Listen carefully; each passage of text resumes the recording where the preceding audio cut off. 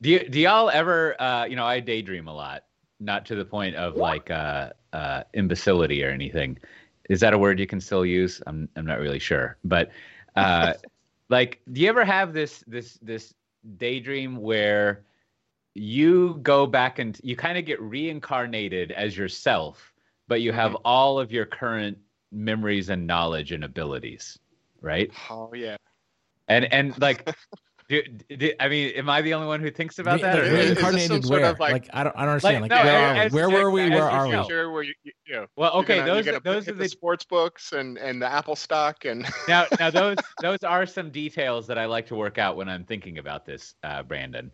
I often think about this when I can't go to sleep and I'm stressed out because it's like this entire world that I can go into and it kind of like tamps down anything I'm stressing out about and then I go to sleep eventually. But like, so the premise is, okay, you are going to go back into your past self, but it's like it will be your consciousness, right? Like your mind as it currently is, and then you just live. That's it. Now, Okay. you asked the first question I considered, is this straight from being born or is this some years later? And I have thought in my head, you definitely want to be, let's say, 3. So you're mobile and you don't poop in your pants and you can like talk, right? okay. Because you don't want to have to live like 2 years like not being able to do anything. No one can understand you. You're constantly people are putting cream all over your privates all the time, and like you're pooping yourself, right? All Like right, but I'm gonna so. go. I'm gonna add on here. I would say middle school. Like I would want to Mm-mm. have all the knowledge, but I would not. I would think I'd want to start in middle school because even at I, 3, I mean, you got a long road ahead of you. You got to like, if you're a fully functional adult mind, like you got kindergarten to get through. You got all of Yeah, yeah, elementary. I hear you. That would be Now this brutal. That is would be a let brutal me. long haul. I wouldn't call this a yeah. footnote, but that brings up another thing that I worry about in these scenarios is you'd have to be careful to not expose yourself as a relative to your age genius because Exactly. then things would get complicated. That Like would be what was impossible. that? That would be nearly impossible, right? You're into like some Philip K. Dick space where what needs to happen is you're having this Valis moment where you're like 19, 20, and brain splits in two and this other consciousness enters your mind and you've granted all this awareness of everything around you. That's a little more plausible than, hey, I'm 3 and I know about Docker. Yeah, yeah, yeah. So that's the first barrier is like you can't allow yourself whatever that 80s movie was with the robot kid who's like locked in a glass box because he's too smart. Like so you can't do that. Now, the third challenge that I often come up against is money, right? Like it's hard for me to remember this, but when you're a kid, you have no fucking money, right? And if you're 5, how are you going to make money, right? Like so Mm, I think the stock first tips. there's like you're gonna like if it's our lives, you're gonna have to start mowing lawns, right? Well, I don't know, maybe Yeah. shoveling snow in Brandon's like instance or Yeah, up catching crabs or in New something. England. Yeah. Yeah, but like there you can't be employed legally, so you're gonna have to find one of these quasi job things to get revenue, right? And But then this your is where revenue. you'd have to use some Fine. of your superpowers, right? Like your adult superpowers to be like, oh, I don't want to mow lawns. Maybe I'll just do some coding on the side, or Sure. some Sure. kind of thing that you can maybe just show high aptitude, but not like not getting into like the genius level. Because That is that's really where you perfect. want to be. I actually Yeah. think this is in life. Like you really never want to go into genius. You want to just stay high aptitude. Oh, Where someone's like, hey, we should just give that person a little extra work after school, not like intervene in their life and like, oh, it looks like you need to like have a whole different life. Like, no, no, no. Yeah. I'm just good at this one thing. So just give me a little extra work. Yeah. That's all I really oh, all I Yeah. care about. You need GT, not Doogie Howser. Yeah, yeah. okay. You don't Now, want now like this. genius doesn't seem to lead to like a good life. It seems to just lead to problems. Now this is the last thing. Maybe we can revisit this because as you can tell, I spend a lot of time thinking about this scenario.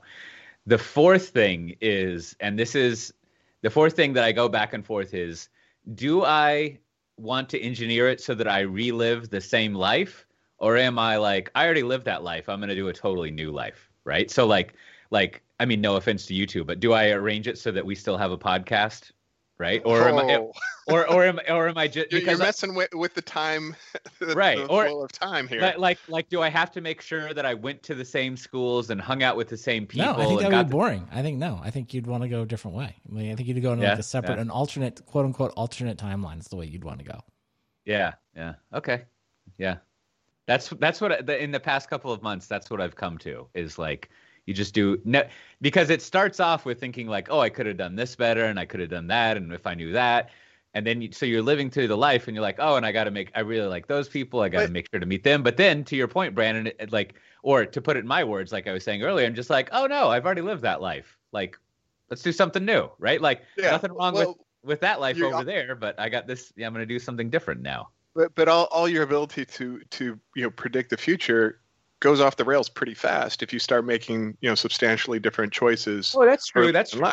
Yeah. But at least like you have different capabilities, and of course you buy Apple and Microsoft stock. I mean, just right off the bat, like you start there's this bookseller in Seattle.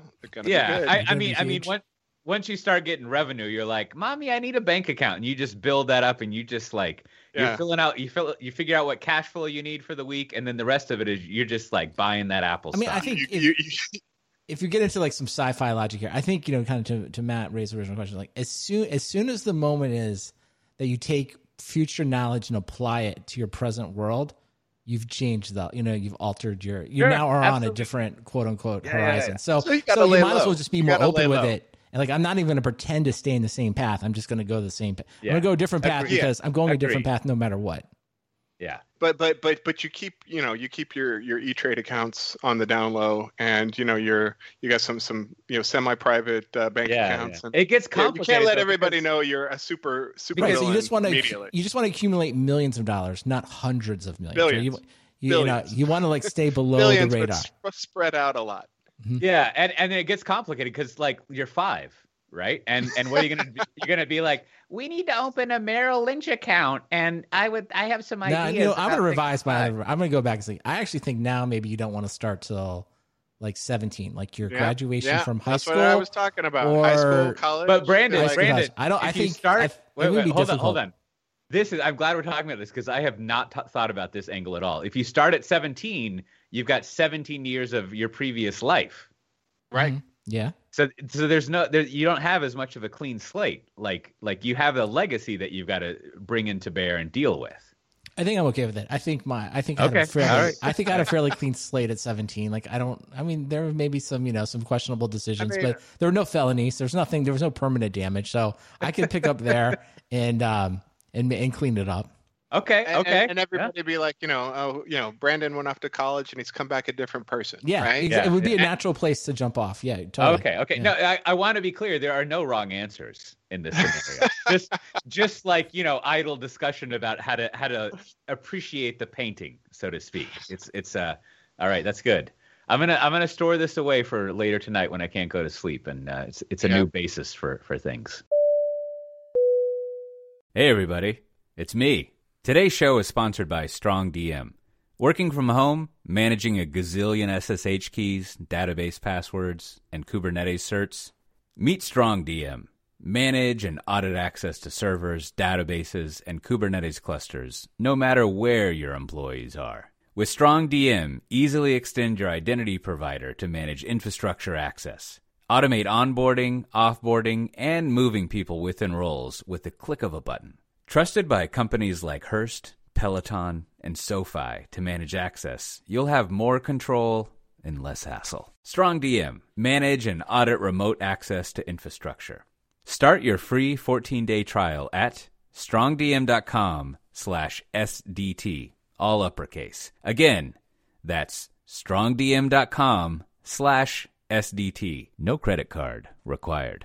And of course, we thank StrongDM for sponsoring our show.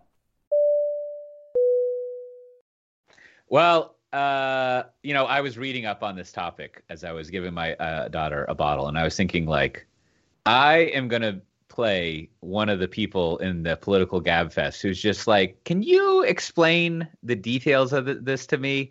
I think I'm trying to think No. Even the venerable John Dickerson has to do that every now and then. But the three of them often have to rely on someone else to tell them what is going on, and I am going to be that person. Mm-hmm.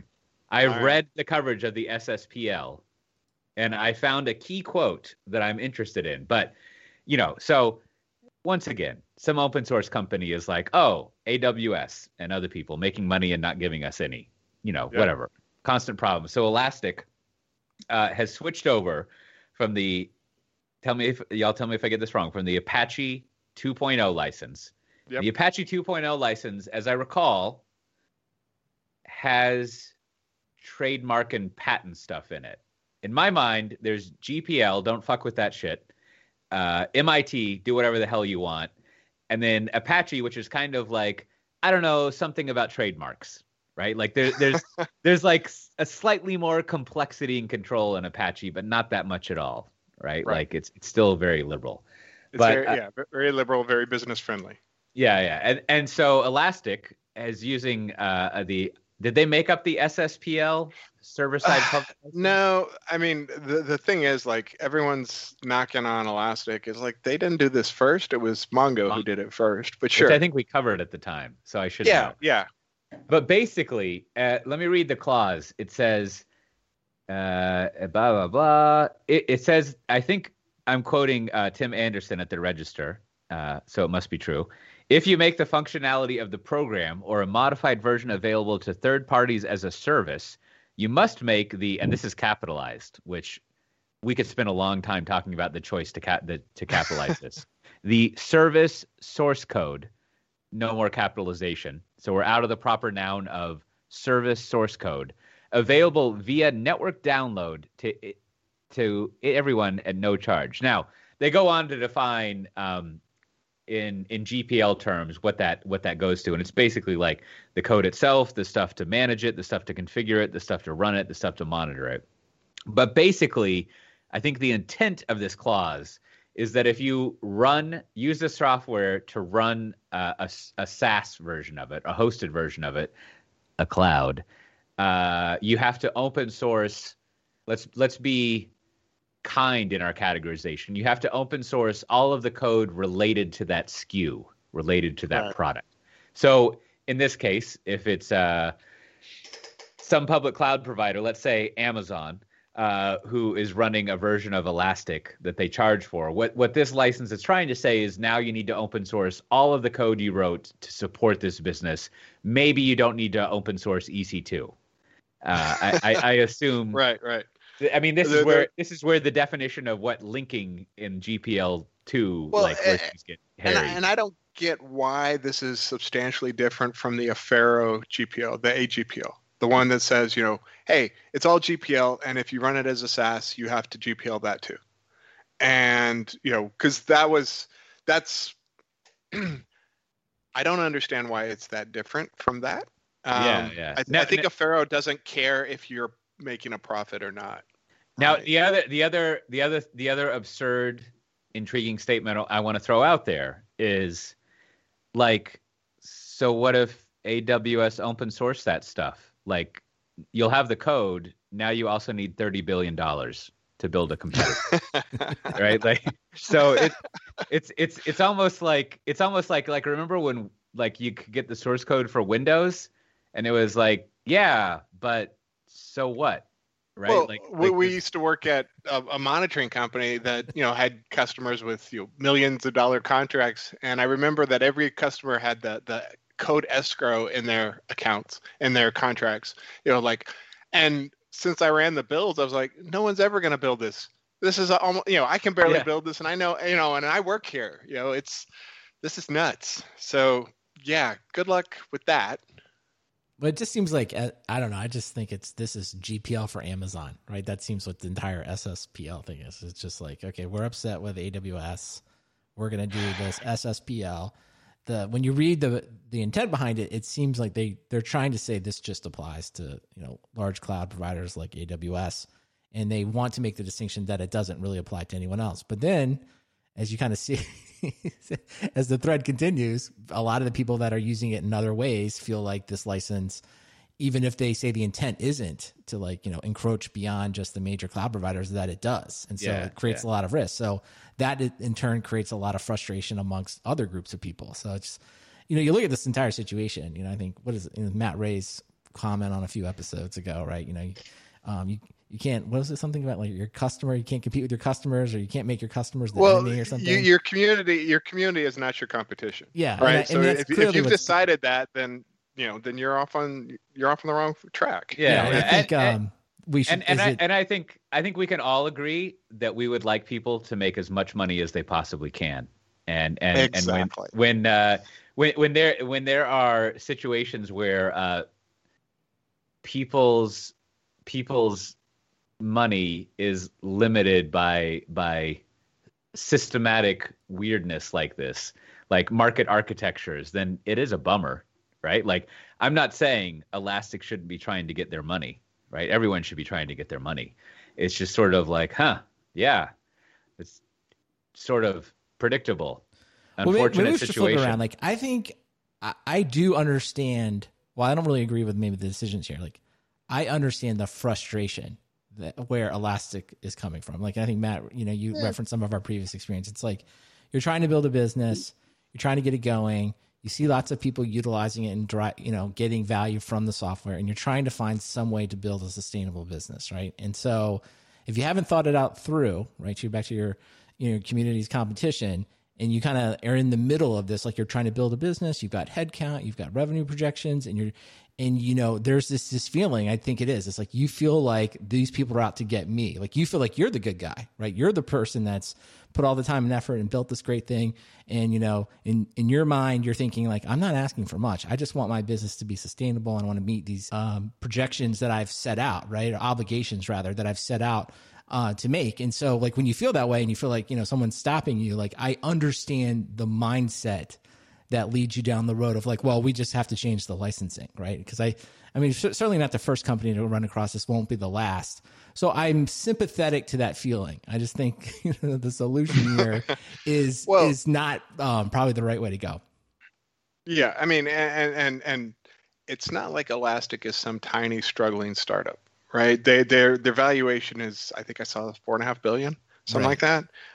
They're making 40% quarterly growth. They're doing pretty well, and what they object to is somebody bigger than them making money off of a project that Elastic didn't even start Elasticsearch. So it actually predates them as a company, which is why they don't have trademark control. So that's a different issue, right? Maybe they should have just called their stuff something else. They should have maybe they should have called it like, Scentlastic and, trademark that. And then, anyone who wants to use Scentlastic's stack, could pay them for the commercially supported stuff. And the rest of us, chuckleheads who don't like paying for software could use Elastic. But instead they're like muddying the water both ways. And I think you found this article. I don't know. Do you know this person? Is it Tomer Levy here at logz.io? Have you, I do not know. Okay, well, we just have to. I'm going to give him. There's just some great. There's a link in the show notes here to the blog, but I will give you two quotes from him. From the blog, verbatim. Portraying Elastic as a deprived and poor entity is ironic. Another way to put it is a multi-billion-dollar corporation that is trying to brutally block competition, force community users to pay for Elastic, and fully monetize an ecosystem. So I was like, okay, that was the first punch. And the second one, I like this one. Kind of the haymaker here was. Quote, here's a piece of free advice for Elastic. Do you want to win against the competition? Why don't you develop a better cloud service? It is harder than changing license terms, true, but this will force innovation and will make sure we're all better providers while users get a better service, end quote. So I was like, I mean, it was hard to say it better than that.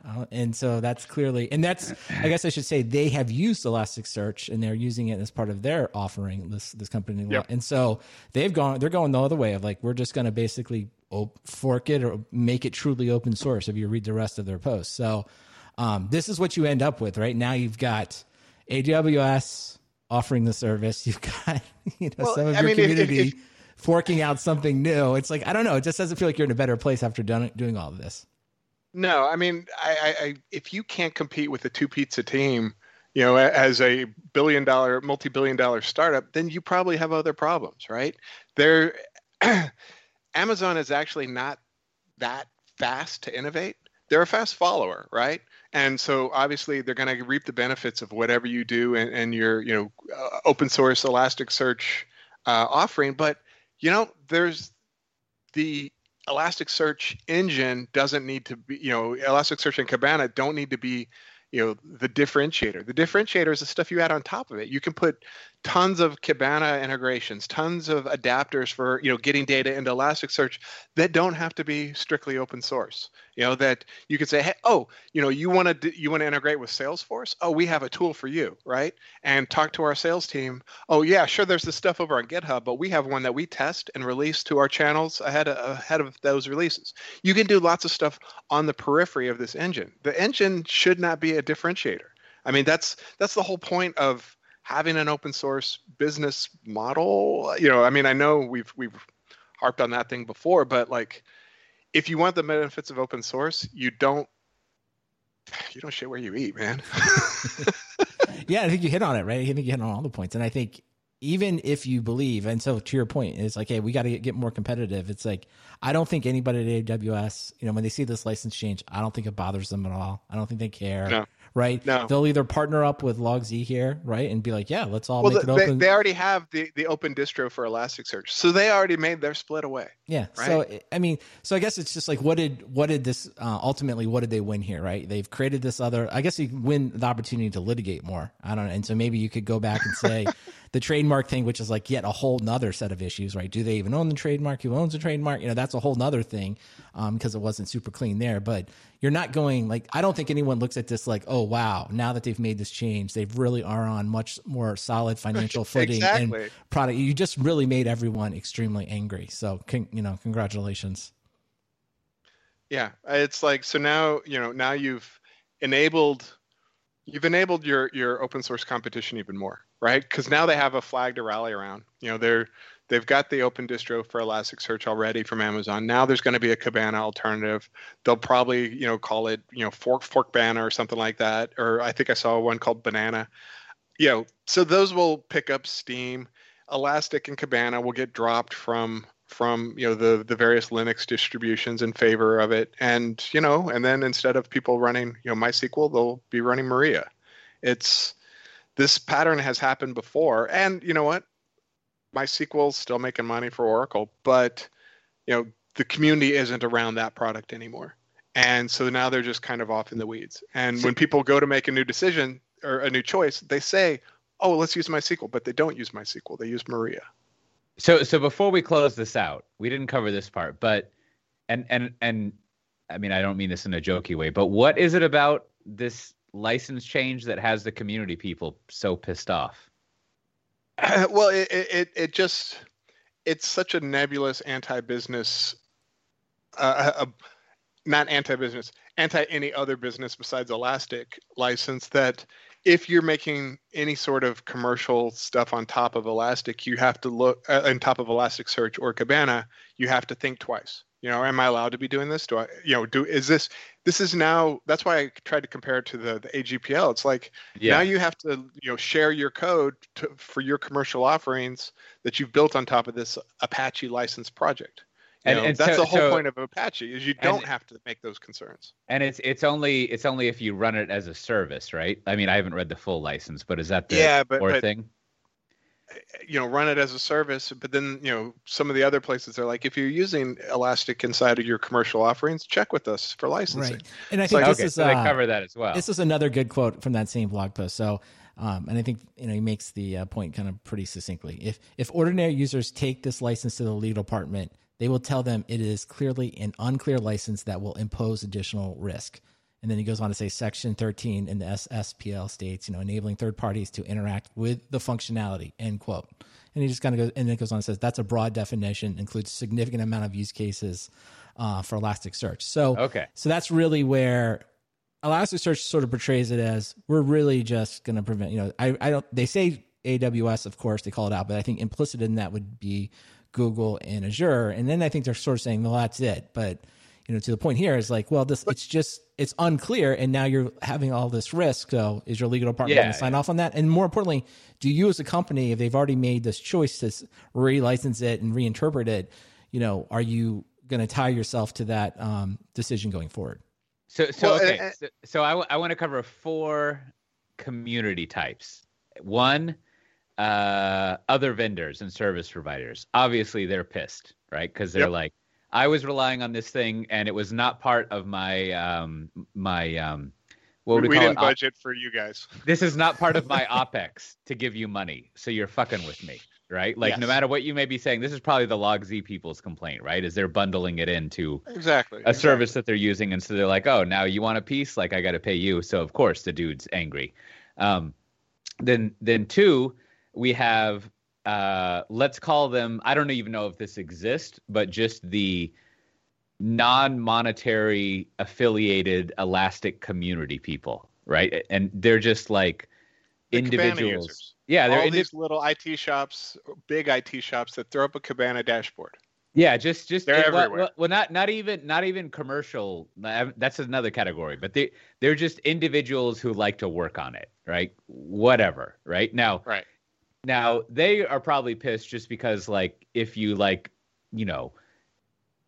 use the wrong case on anything in a community like that, they get pissed off if they're not used to it, right? They just don't like change, which is cool.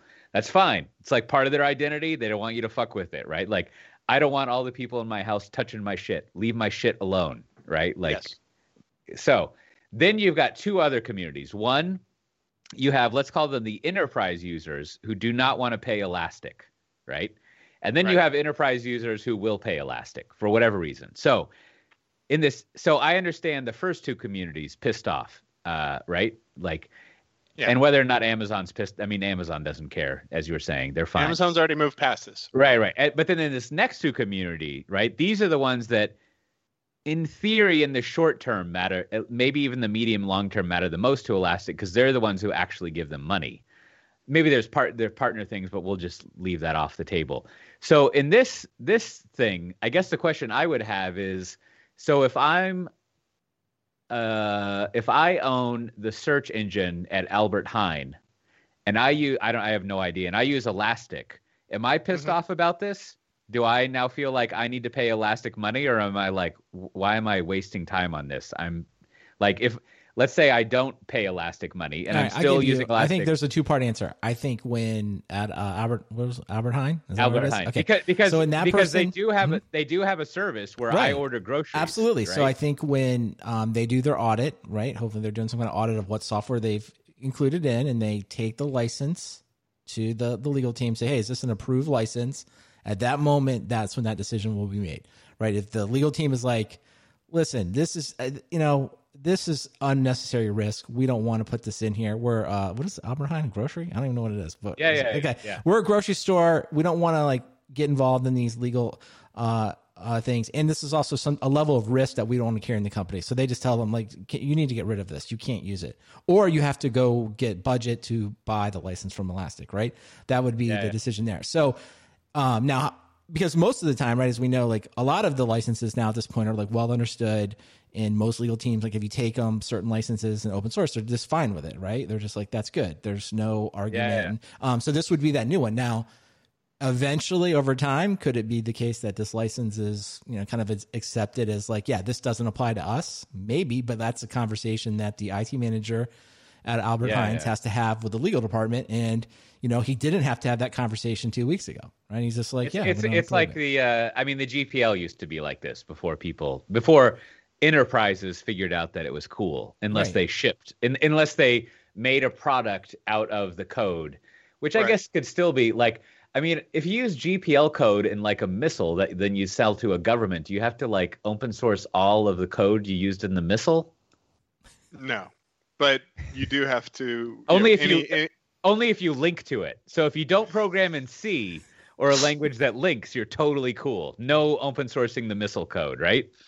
Something like that.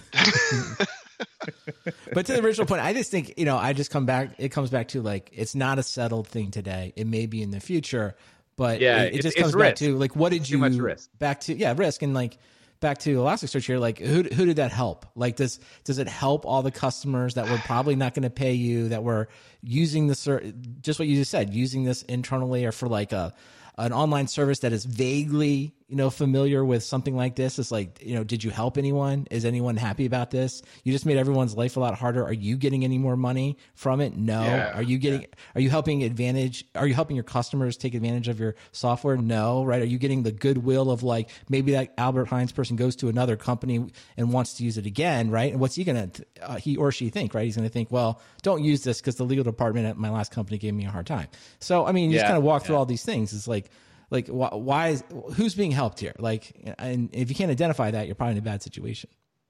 Okay. And yeah, I mean, I think there's probably going to be some short-term gain for Elastic, the company, but long-term, it's like nobody's going to want to deal with them. And a lot of people have already switched to Open Distro for Elasticsearch, and now we all have to do it for Kibana. And it's just strengthening the opposition. It's like that fork is going to gain strength, and, Elastic is going to be, the commercial version of Hudson, and the rest of us are going to, go off and use Jenkins. And that's where we are today. All right. Well, first of all, back in the States, there's a new president, so that's nice.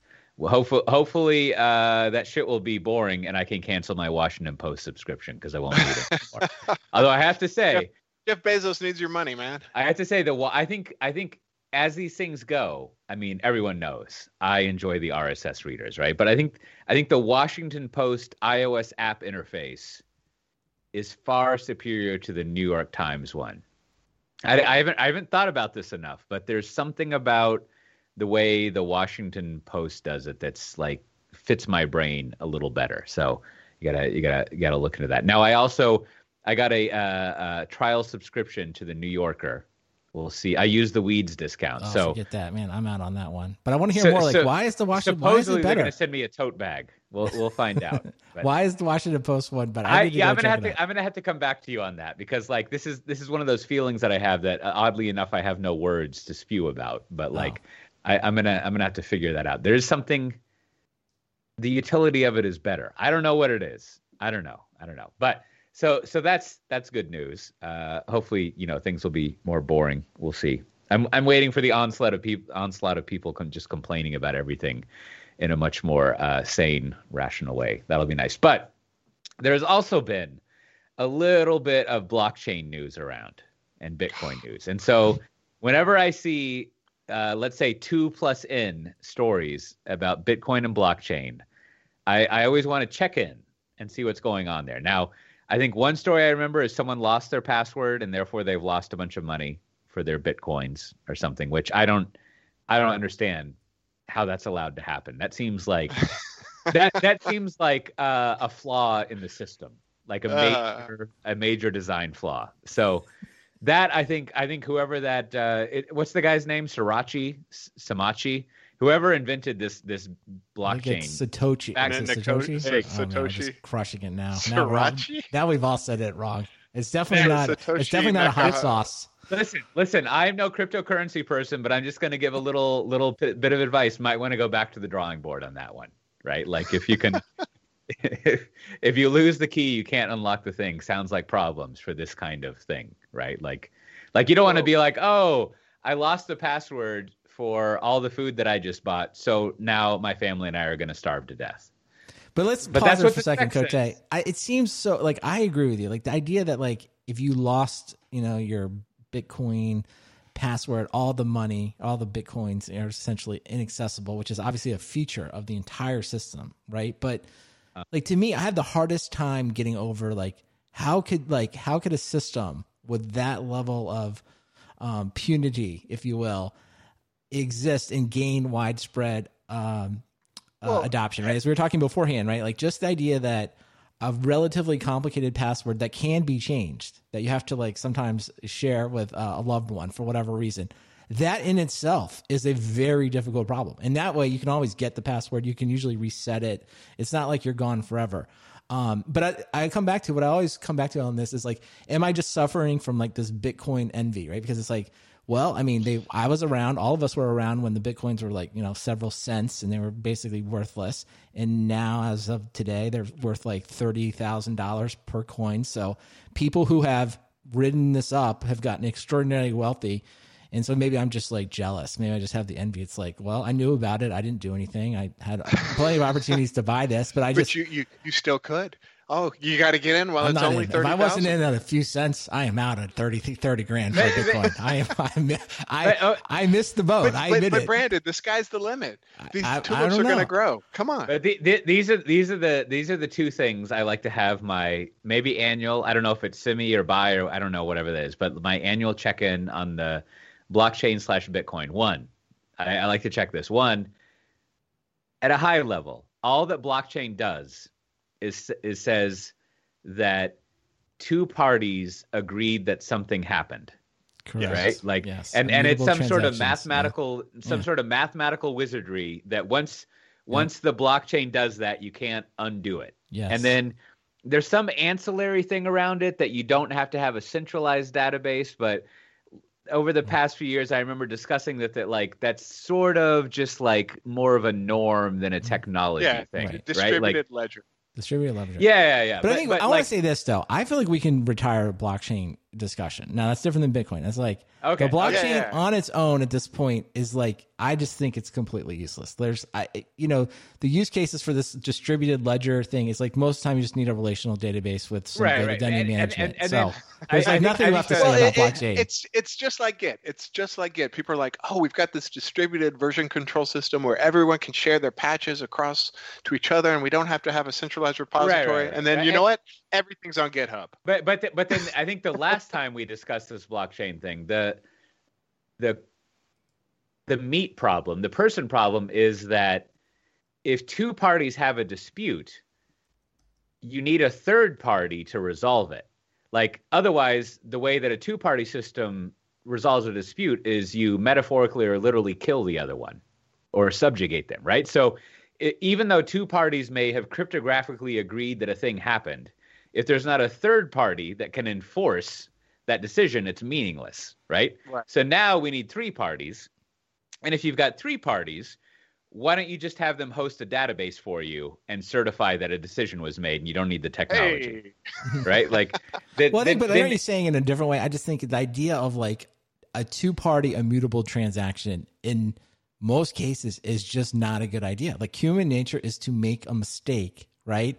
And you're talking about force, which is obviously maybe the final straw that anyone can go to. But before that, hopefully, and we have like courts and there's a way to place to go to settle disputes without violence, right? And we could say like I read like we were talking about before, like I read the contract one way, you read it a different way.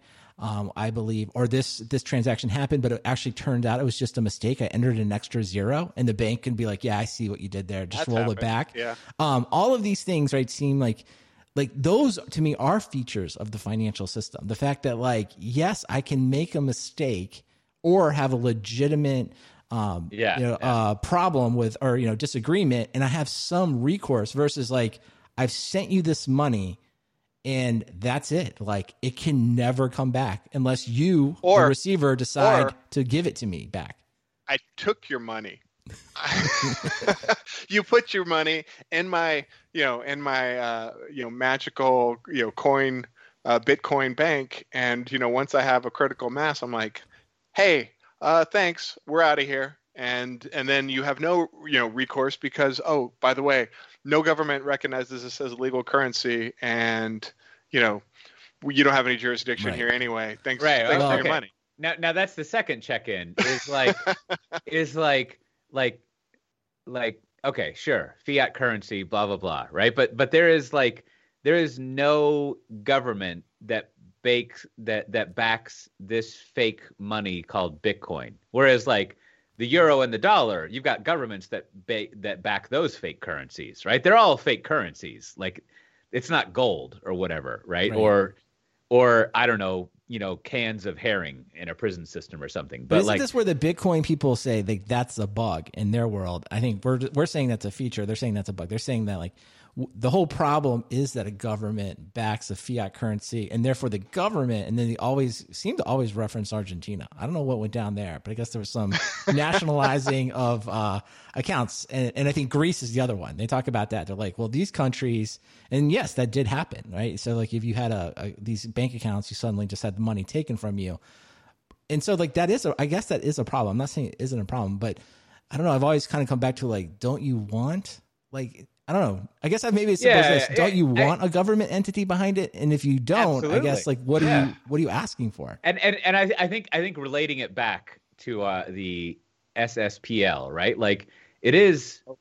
I would have to go look up. I mean, I guess from what you're saying, Matt, right? Their revenue is in the hundreds of millions a quarter or something like that, right? Yeah. Like so that's actual money. But like, you know, when it comes to especially startups and even early companies like that have a valuation, like I always think, I mean, a valuation of a company is a lot closer to like Bitcoin than like a government-backed fake currency, which is to say, like maybe Elastic is valued at what I don't even know, $5 billion, but it's not like they could ever just like tomorrow get that $5 billion. Like right. They're only worth $5 billion if someone gives them $5 billion for the company. Now, I'm not sophisticated. You could say, well, when someone buys 0.0079%, they buy it at this, which implies that it's worth that. But it's sort of like, yeah, but like you don't have the money until you have the money.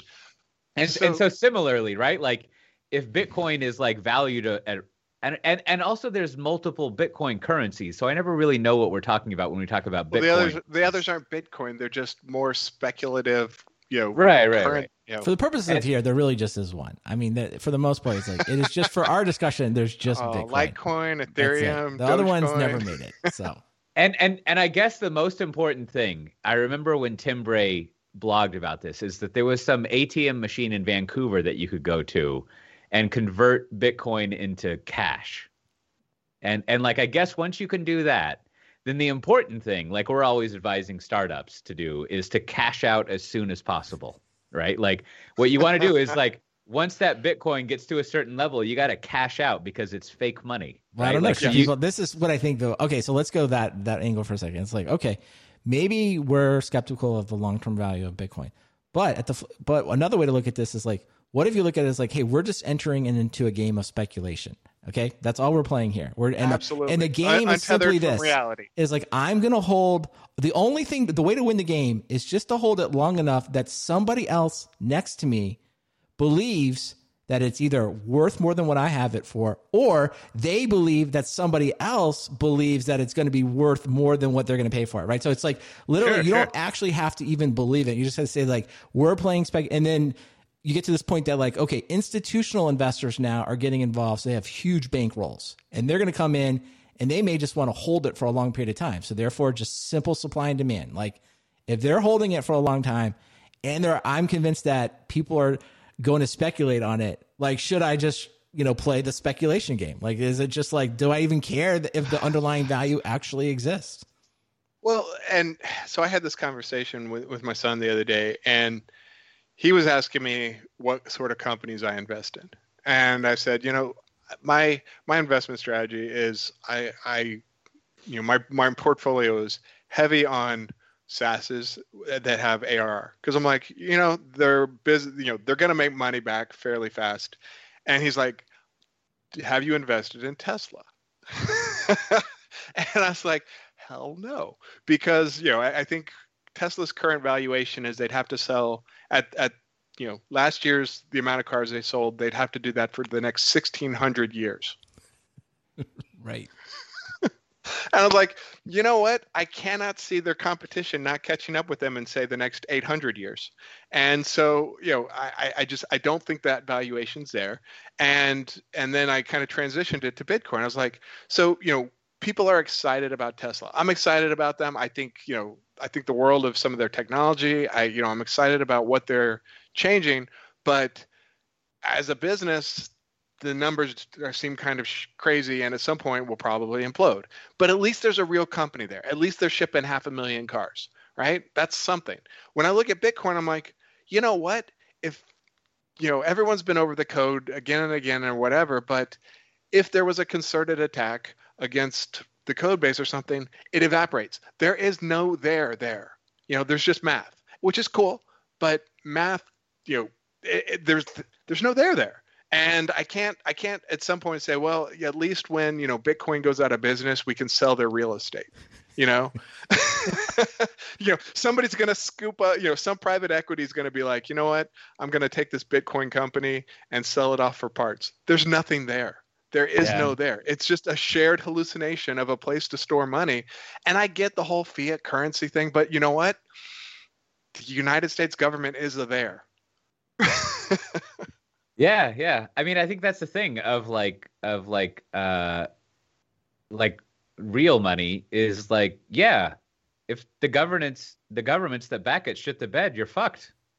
But it's sort of like, but you're not going to be fucked because money's worthless anymore. It's just like, it's because it's going to be mayhem. Right. Well, I think where you go is like the whole point is like, that is like the quote best case, or the case that, Bitcoin, I guess, would be the thing that existed, was like, yeah, if you didn't have strong governments that could maintain currencies, then yes, I guess Bitcoin would be left. But then, like, what does that world look like? And don't you have bigger problems, right? So that always seems like a weird thing. It's like at the end of this is like anarchy. If there's anarchy, then Bitcoin is really valuable. That's like, well, I just don't think it matters. Like, you already have so many other problems that like you're just gonna worry about your other problems. You're not gonna worry about like, but I think the part that is the hardest part for me to like conceptualize is like, obviously when you get down to currencies, like we only believe a dollar is only worth something because we all believe a dollar is worth something, right? So I get that part of the intellectual argument, and it's like, and behind it, there's reasons that we apply to the government that we believe support it. So as long as there's enough people, I guess, that believe Bitcoin is valuable, it will continue to be valuable. And so maybe in 3 years from now, when it's $60,000 a coin, and Matt Ray can replay the episode where I'm like, I'm out, I'm not getting it. It's like, I guess I'm still not going to get it. I'm still going to be like, I don't get it, man. I don't want to. I guess I'm just saying, I don't want to play the speculation game. I don't think I have any specific skills that let me like come to this game with an advantage, right? I just feel like I'm another sucker at the table. Yeah, I mean, I feel like if the top 10 currencies of the world like fell, or like even the euro or the dollar or the yen or the I can't pronounce the Chinese one, right? Like, or even the ruble, like I don't know if electricity would work anymore. Right? Exactly. Who's paying for it? That's right. And all the electricity gets consumed by Bitcoin being mined. Yeah, and some people pointing out in the chat room, it's like that's another side of this whole argument. It's just simply that it requires actually a small country's worth of electricity to like do all the Bitcoin mining. So it is actually quite expensive to maintain it as a currency from a electric and greenhouse gas point of view. I mean, as Matt Ray and I will attest to, right? Like, if you want to fix the next major innovation in currency, is to have the ease of European banking transfers, right? Where we can pay our babysitter by taking a picture of a QR code using the Tiki system and everything. We use our face to authenticate. It's all that stuff. And there's no transaction fees, and it's instant. You don't have to do this like whatever the fuck a Venmo is or some other bullshit. It's just like the banks do it, right? And then if you removed international transfer fees, like never mind, of course you're gonna like do currency conversion, right? But if you remove the fees, then you can instantaneously move money about freely in the world, and like your problems are solved. Like that's like there's no problem, right? Like you could like every minute you could move your entire fortune to another country instantly, or another currency instantly if you needed to, and like whatever. Like you don't need some third party stable whatever currency to like move cash around as an instrument. And it seems like, I don't know, maybe that's a problem to solve. Well, we already got TransferWise, right? Yeah, the TransferWise is pretty close.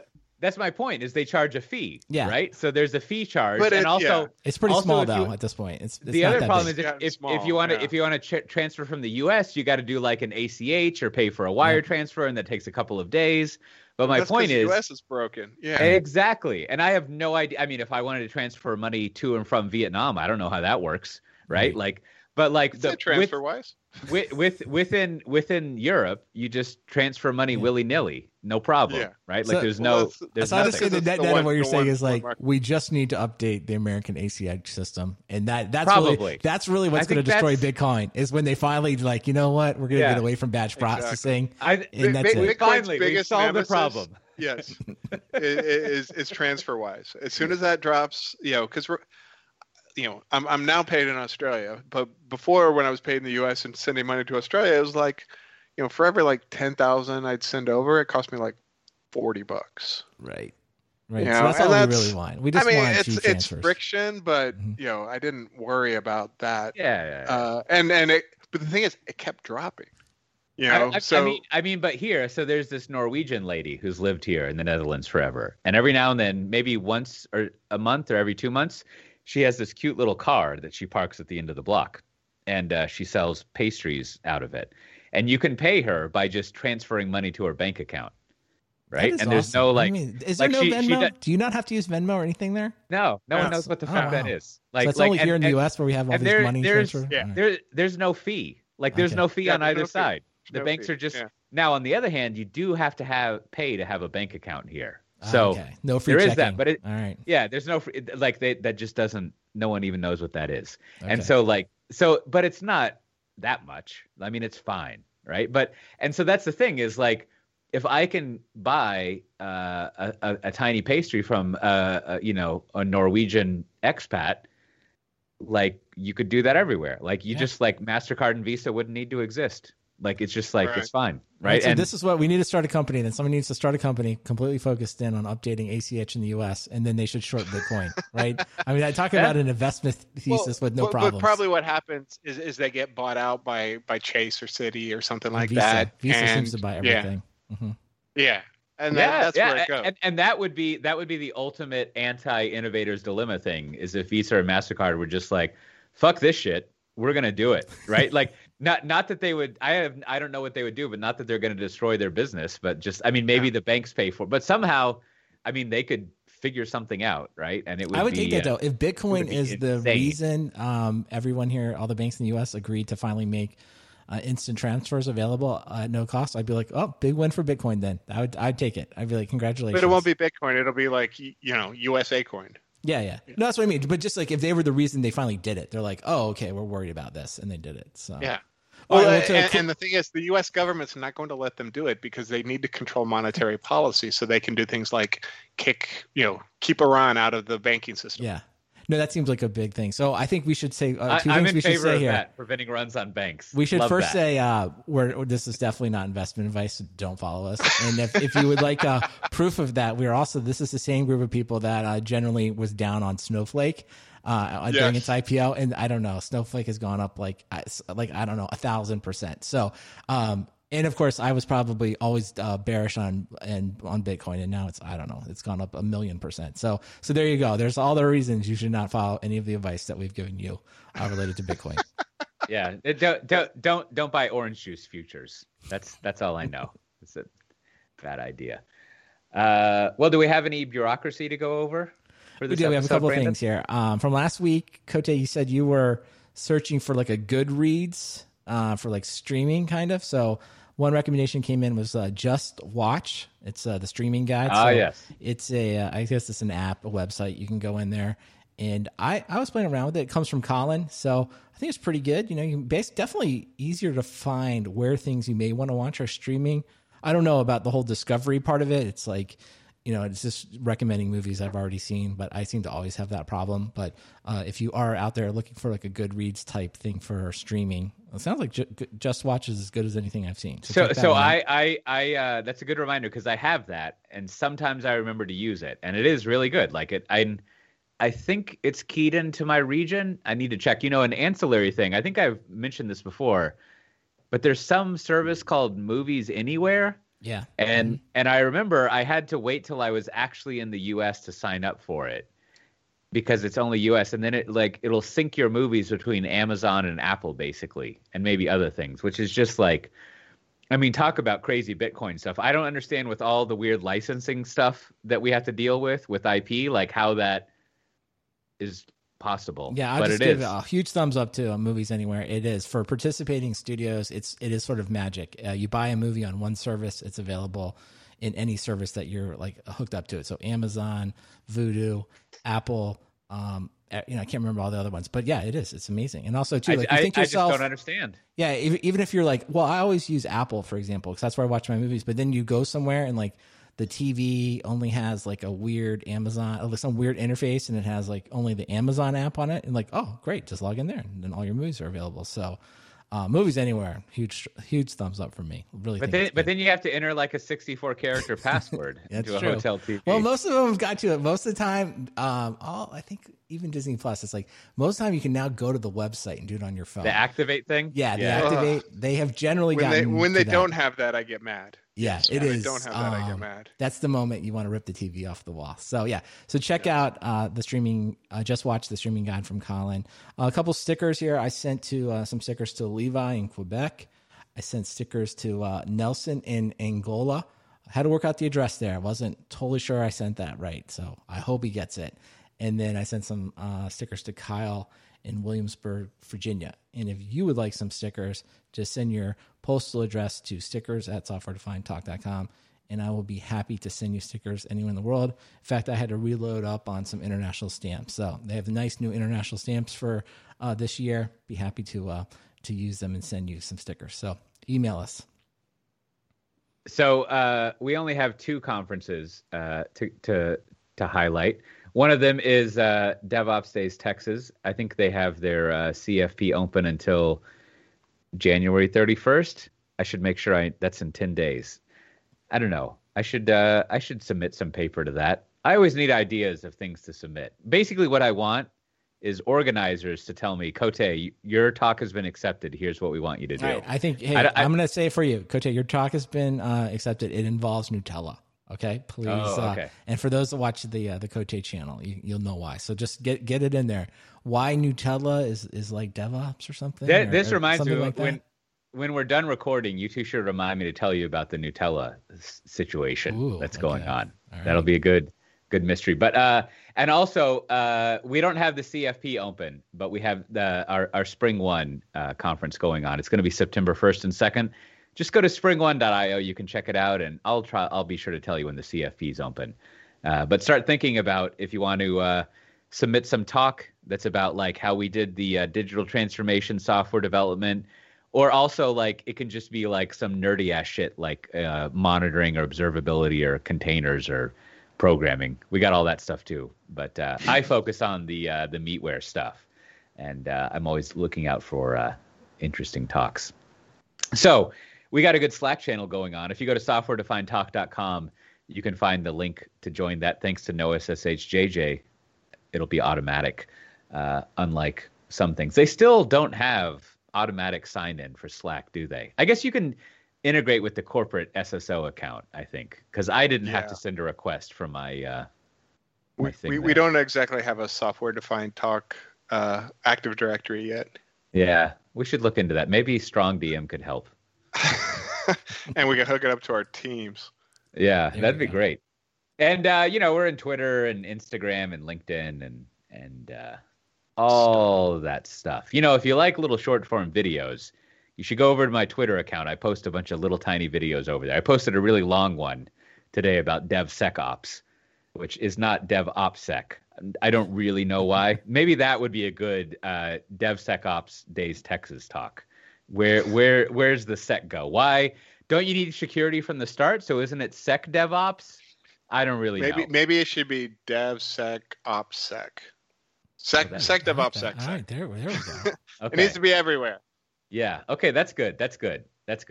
And you also have to be able to say it without getting HR involved. So that's very important. So with that, Matt Ray, what do you have to recommend this week?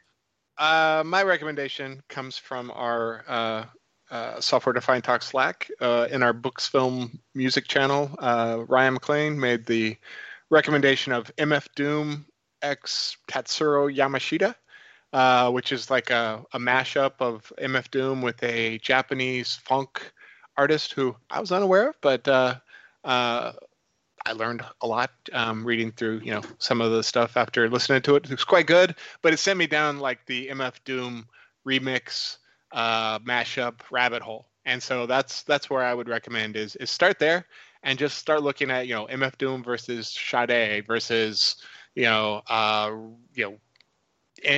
there's just a whole bunch of them, because he put out vocal tracks, and so people can mash them up into just about anything and everything, and there's a lot of interesting ones out there. That's kind of like a interesting open source thing from the hip hop world. Although when someone puts out tracks like that, don't you have to pay to use it eventually? What's the deal with that? What's the culture with that kind of thing? Well, there's the whole sampling culture is kind of encourages that sort of remix stuff, and then eventually it comes back to the artist as exposure. The whole like mixtapes, and there's a long culture around that. What was that? I think it was like a Radiolab or something, crossover with some other podcast I don't subscribe to, where they went into hip hop mixtape culture and how all these people were doing stuff for free, and people were making free tapes, and but then these artists would explode into album sales and show up as number one on the charts, despite never having been on the radio. And so, people are cool with it, as far as I could tell. Good to know. How about yourself, Brandon? Yeah, so just a couple more moments of bureaucracy. One, we should also say, hey, we stream. Every time we record this, we stream it. So have a nice group here today. So if you're interested in that, follow us on Twitch. Also, we do a couple things we're thinking about. Is like we may do a webinar. We may try some webinars here in the upcoming year. So if you think you'd go to a webinar, you have topics for a webinar, I don't know, let me know. Find us in the Slack, and we'll talk about it. And then I've been helping out. People want to sponsor episodes. So if you want to sponsor something, I'll just say we've got a link in the show notes. And we've got all this stuff. So you can just send it to your demand gen people. And we've got a rate card. We have all the things that help them. You don't have to do anything other than just recommend our podcast to be sponsored. And having said all that, my recommendation this week is really a repeat recommendation, I think, from Matt Ray. I finally made it through the second book of the Three Body Problem. It's The Dark Forest is the second one. Matt, as you may recall, said this was maybe his favorite. And so I will say it's pretty long. And I don't know. It's a very complicated book. So in the middle, I kind of a little waned a little bit, but the ending closed out extremely well. I thought the ending was really, really good. So definitely, I listened to an audiobook. It is a very complicated piece. I don't know, Matt, if you think or not, but it's like you need to pay attention to what's going on. But I thought the ending was fantastic. Strong close. So check out The Dark Forest if you're looking for something to read. Well, I have one piece of commentary and then just a straight up recommendation. I don't know the answer to this. This is just an open-ended thing, but I have been putting a lot of thought into when you wear a long sleeve shirt and then you put a t-shirt on top of that. And I don't really know what that is, but I did that the other day and I got a weird look from a member in my family, and it made me reconsider that. Are you supposed to put the t-shirt underneath the long sleeve shirt? Like there's something like, being from Texas, I don't understand layering clothes. Like I just, that doesn't happen. But I feel like further up in the north, and especially in the Midwest, there's probably a lot of theory and thought about long sleeve shirt with t-shirt on top of it. And I don't know what to do with that. And so I need some input on like that thought process and what's going on with that. Cause I feel like I might be like doing it wrong. Like related to that is the jean trucker jacket with the hoodie underneath, which has become its own thing. You can buy these jackets that look like they have a hoodie underneath, but actually it's just like sewn in. It's not really even a hoodie, right? And like that's another thing that because of where I'm, being a Texan, like I don't understand what's going on with that. Like that seems like a very like organic folk street fashion. Not even street fashion means something else. It seems like a very normal folk fashion that just like people who do it wouldn't even think that it's a thing. And so that style of long sleeve shirt with t-shirt, I need some analysis on that to figure out what's going on there. So my straight up recommendation is I've never read, as far as I remember, an Umberto Eco book, but they had a sale over in Kindle Land a while ago. So I bought this one book of his called, I can't pronounce Italian, Barolino, which is, the premise is there's some person in, I don't know, 1400s Europe named Barolino. And I don't know, you read it, and what I've realized is it's just a, what's the word for Don Quixote? Not a picadillo, but like, it's just like an episodic, like crazy story. If you liked that Baron Munchausen movie, you would probably like this book. If you like Baron Munchausen with a little bit of like complexity and intellectualism, like it's a good mixture of that. It's just a bunch of like absurd adventures here and there. So it's nice.